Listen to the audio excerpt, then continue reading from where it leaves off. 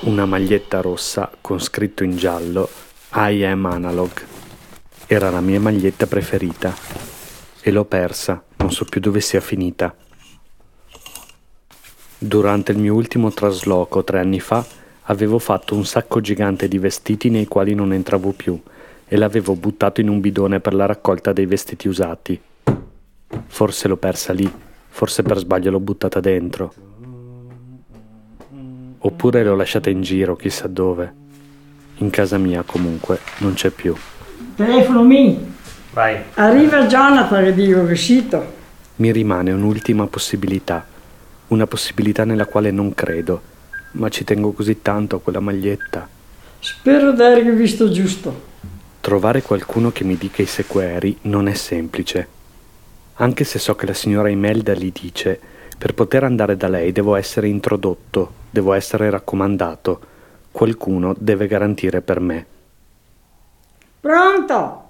Imelda? Allora come ne vedo che arriva? Me ne vedo Jonathan. Tite sì a casa, Allora adesso parte di qua perché vuol fare a piedi, se non gara la macchina, ma vuol fare a piedi perché sa che è moderno camminare. Grazie, Ada, che lei è un buon bouteille. Ciao Imelda. E la che ti aspetta, e la lei a casa. Tu puoi andare tranquillo, va bene? Te vedi dritto lì, ti giri la prima casa a destra, la prima porta. Ciao, qua. Avanti, ben avanti, perché con queste cose qua, insomma, ti do un bacino. Molto volentieri. La signora Imelda dice i sequeri, delle speciali preghiere per Sant'Antonio che servono a ritrovare le cose. Sant'Antonio ti aiuta a trovare una roba se te l'hai persa, però dargli un'elemosina, qualcosa per solidarietà, perché ti mi hai fatto trovare sta roba. Sant'Antonio volesse un po' compensare di quel che fa. Se vuoi che ti dica, lo so. Allora, mica avere una roba che ho perso, che tenia, che era una maglietta, sì. Che non so più che fine l'ha fatta. Ho capito. Che non so neanche dove l'ho persa. Sì, allora mia, ecco così. Allora lei, che è un sacco, aspetta che se ne qua, se no. Devo riesco, perché la sera dico sempre lì preghiere. Allora. Aspetta, vediamo qua. Se chiedi a Dio i miracoli, lo vedrai indietreggiare la morte, l'errore e le calamità, fuggire il demonio, le malattie e ogni male. Ci saranno le tempeste, si spesseranno le catene, le cose perdute saranno ritrovate, giovani e vecchi riceveranno aiuto e conforto. Lo possono attestare coloro che hanno sperimentato la protezione del Santo di Padova. Gloria al Padre, al Figlio e al Spirito Santo, come era al principio, ora sempre nei secoli dei secoli. O lingua benedetta, che hai sempre benedetto il Signore, e lo facesti benedire anche dagli altri, ora si vede chiaramente quanta gloria hai trovato presso Dio. Gloria al Padre, al Figlio e al Spirito Santo, sempre nei secoli dei secoli. Non mi a sbagliare, no? Perché oramai le tanti anni gli dico sempre, guarda in che condizioni che lei è Santino. Quando lascio la signora Imelda è la fine dell'autunno. Gli alberi perdono le ultime foglie, i tramonti si accorciano, nei giorni che passano la neve umida della pianura si appoggia sui rami spogli. Di giorno in giorno il sole piano torna a scaldarsi, scioglie la neve e rianima la terra.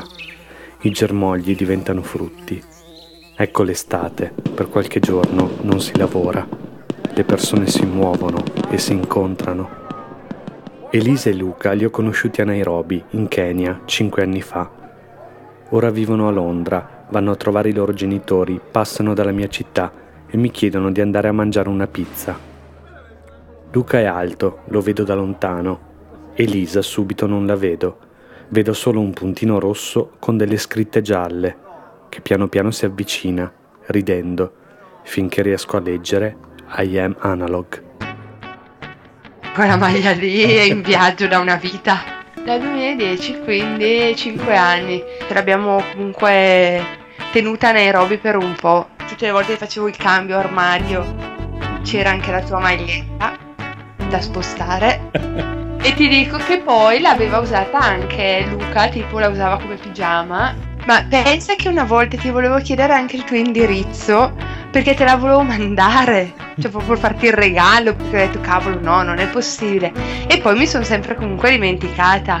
E poi quando avevamo deciso di vederci ho detto cacchio, la maglia, te la volevo portare, così poi all'ultimo me la sono messa, che Luca mi diceva ma no Elisa dai, che cazzo fai? Scusami, cioè me l'ha tirata per anni questa maglia. E devo far vedere che ce l'ho fatta, anche perché non ti ho mai detto che ce l'avevo. No?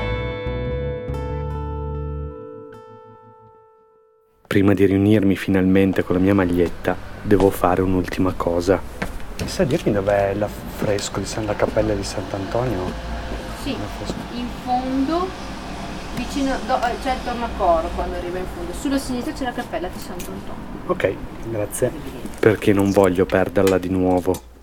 Anche perché in quel caso Sant'Antonio non mi aiuterebbe più. E io e la mia maglietta preferita saremmo persi per sempre. Grazie Sant'Antonio per la maglietta, per avermela fatta ritrovare.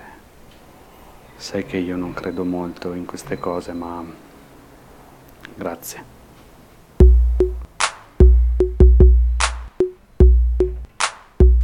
I Am Unlock. Un radiodocumentario di Jonathan Zenti, con la partecipazione di Gina Bonafini, Imelda Paiaroli, Elisa Bocchio e forse Sant'Antonio. Colonna sonora originale di Lampadina, scritto, diretto, sonorizzato e narrato da Jonathan Zenti. Quella maglia la sto odiando.